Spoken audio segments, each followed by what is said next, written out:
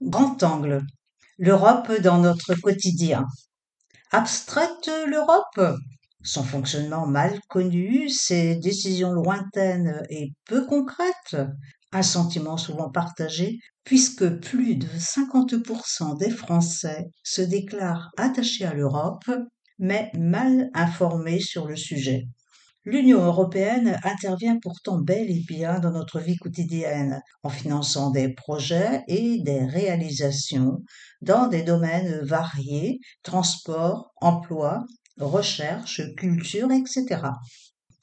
Retour sur l'histoire de la construction européenne et exemples d'actions soutenues par l'UE dans la métropole. Le 9 mai 1950, après des siècles de déchirements et de guerres, 6 premiers pays du vieux continent décident de s'unir. C'est le ministre des Affaires étrangères français de l'époque, Robert Schuman, qui, ce jour-là, propose la création d'une communauté européenne du charbon et de l'acier, CK-CECA, entre l'Allemagne, la Belgique, la France, l'Italie, le Luxembourg et les Pays-Bas. Cette première entité est remplacée en 1957 par la Communauté économique européenne, CEE, avec la signature des traités de Rome. Plus structurée, cette organisation supranationale s'agrandit au fil des années de nouveaux pays membres et se transforme en 1993 en l'actuelle Union européenne, UE, issue du traité de Maastricht.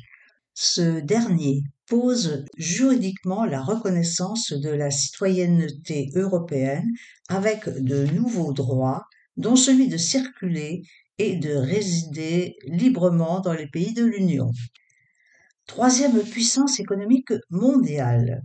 L'UE vient donc de fêter ses 30 ans d'existence avec désormais 27 pays membres, le dernier entrant ayant été la Croatie en 2013. L'UE rassemble 447 millions d'habitants répartis sur 4,2 millions de kilomètres carrés.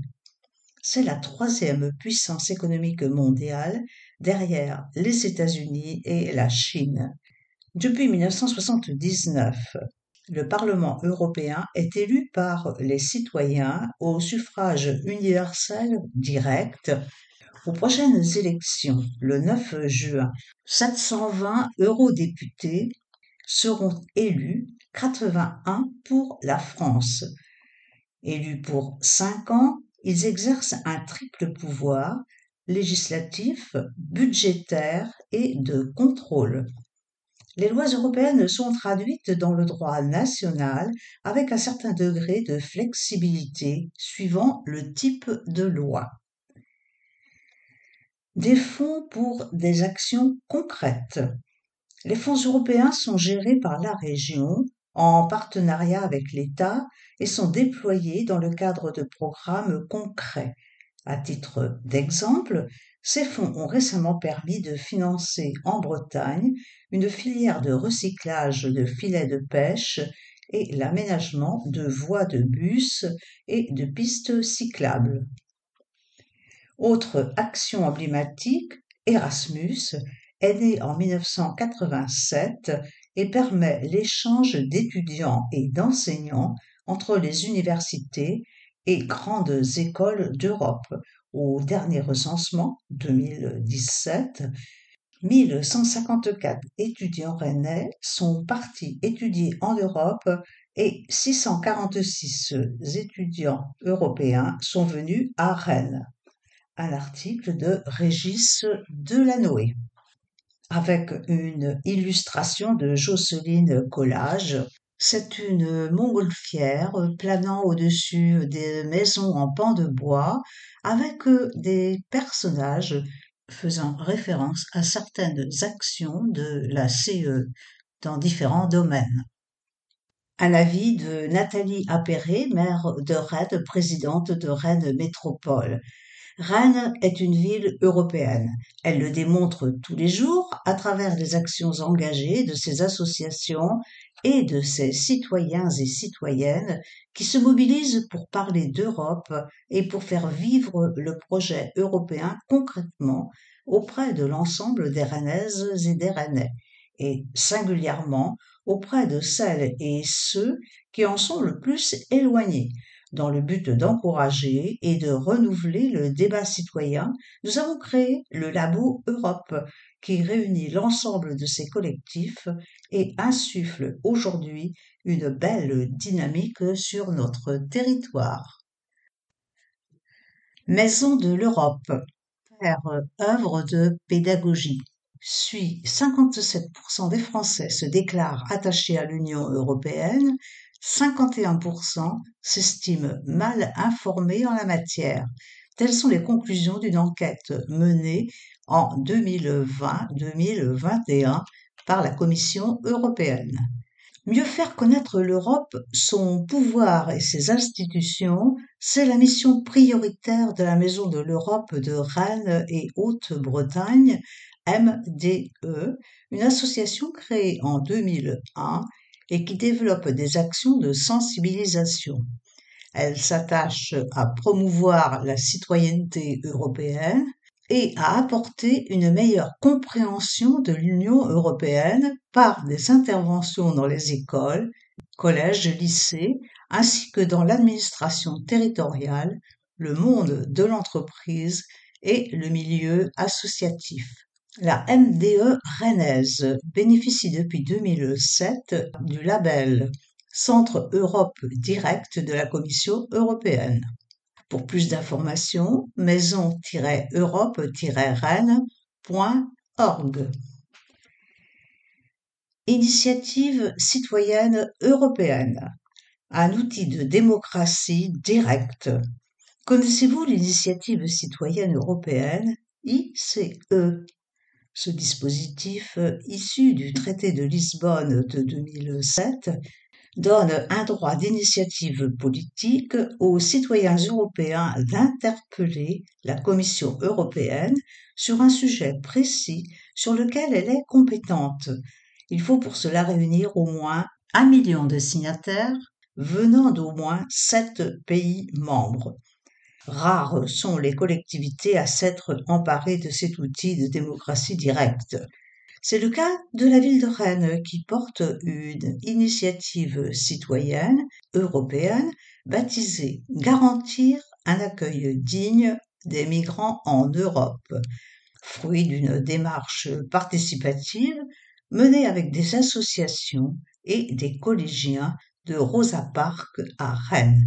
Les signatures sont en cours de recueil avec le 14 avril prochain pour date limite. Pour plus d'informations, rendez-vous sur le site dignity avec un y-in-europe.com.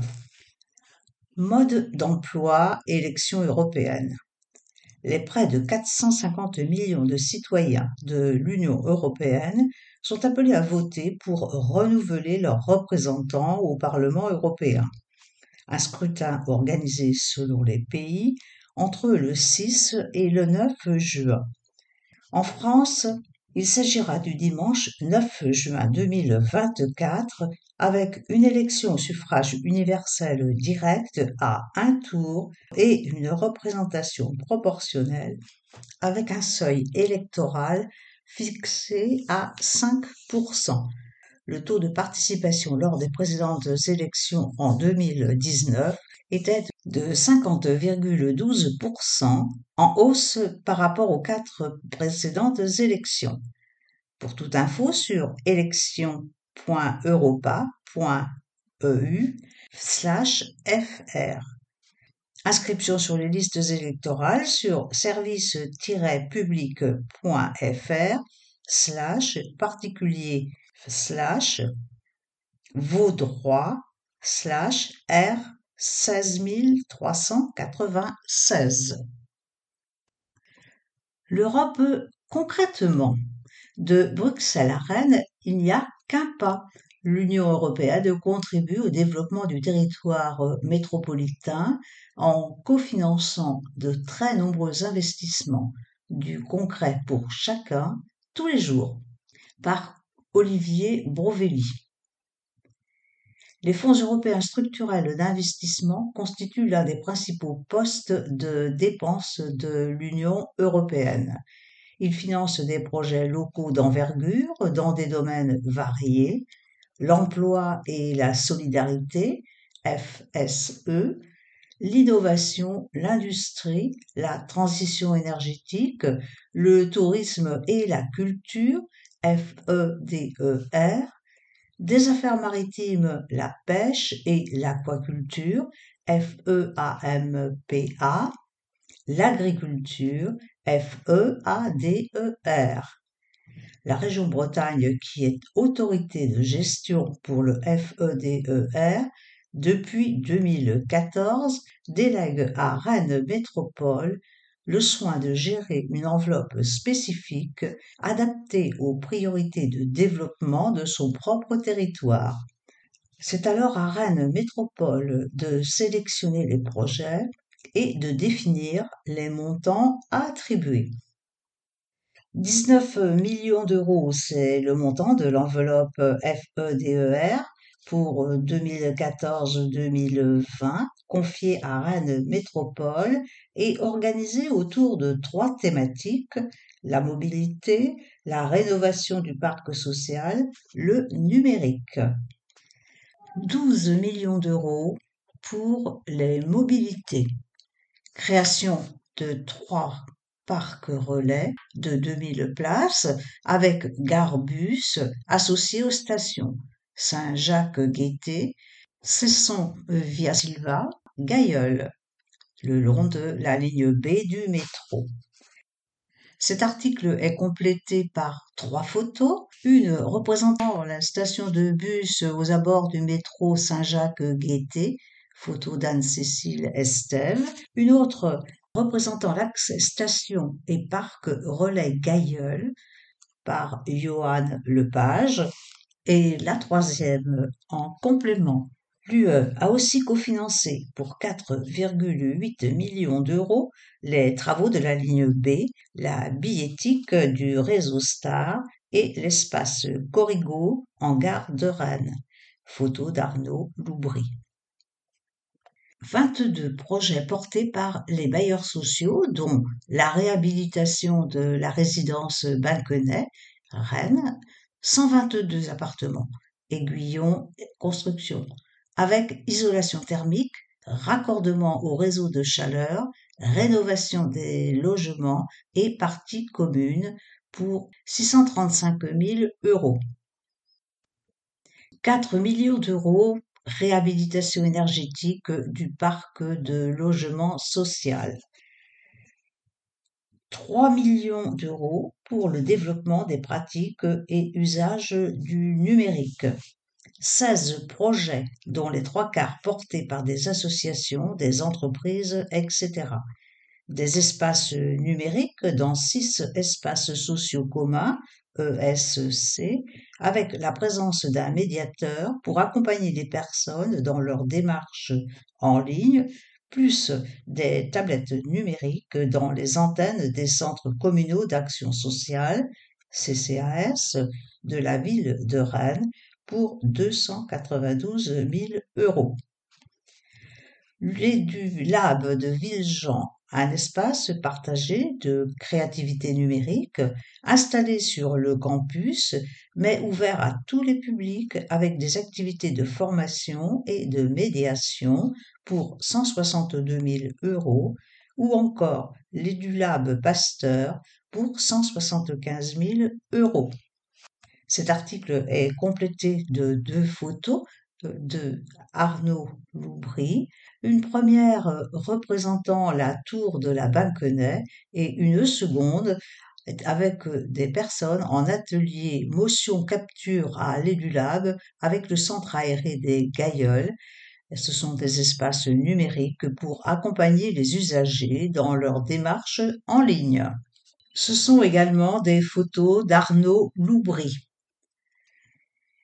18,6 millions d'euros, c'est le montant de la prochaine enveloppe FEDER à partir de 2024, négociée par Rennes Métropole et fléchée sur la biodiversité, 1,4 million d'euros, les énergies renouvelables, 3,8 millions d'euros, la mobilité durable, 8,4 millions d'euros et le numérique responsable, 5 millions d'euros. Le bouclier anticrise. Dans le contexte de crise sanitaire et économique du Covid-19, l'UE a mobilisé les moyens exceptionnels pour réparer les dommages et accompagner la relance des territoires. Via le dispositif REACT-EU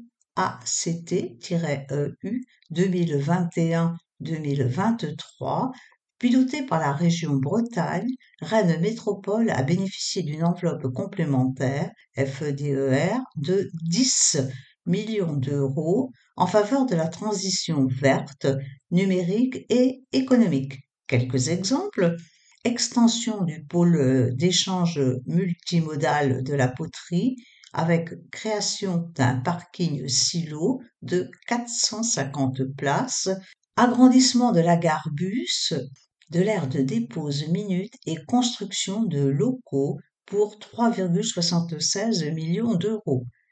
Installation d'infrastructures de recharge pour les bus électriques au dépôt de Beau et au terminus des lignes majeures pour 1,970 millions d'euros. Création de 7 itinéraires du réseau express vélo vers Cesson-Sévigné, Chartres de Bretagne, Montgermont, Noyal-Châtillon-sur-Seiche, Passé, L'Heureux et Verne pour 4,2 millions d'euros. Étude d'opportunité et faisabilité des lignes de trambus pour 245 000 euros. Au service de l'emploi. D'autres crédits sont alloués par l'UE à Rennes Métropole au titre du Fonds social européen. Ils sont intégralement affectés au financement du plan local pour l'insertion et l'emploi, PLIE, soit un budget de 7,7 millions d'euros pour la période 2022-2027. Le PLIE, le pli de Rennes Métropole, propose un accompagnement personnalisé aux personnes éloignées du marché du travail grâce à une médiation active avec un réseau d'entreprises. Il finance des postes de conseillers en insertion professionnelle dans les CCAS, les points d'accueil emploi et le réseau WEKER, W-E-K-E-R. Les activités de structure d'insertion par l'activité économique, telles les compagnons bâtisseurs, les jardins du cœur, préludes, etc.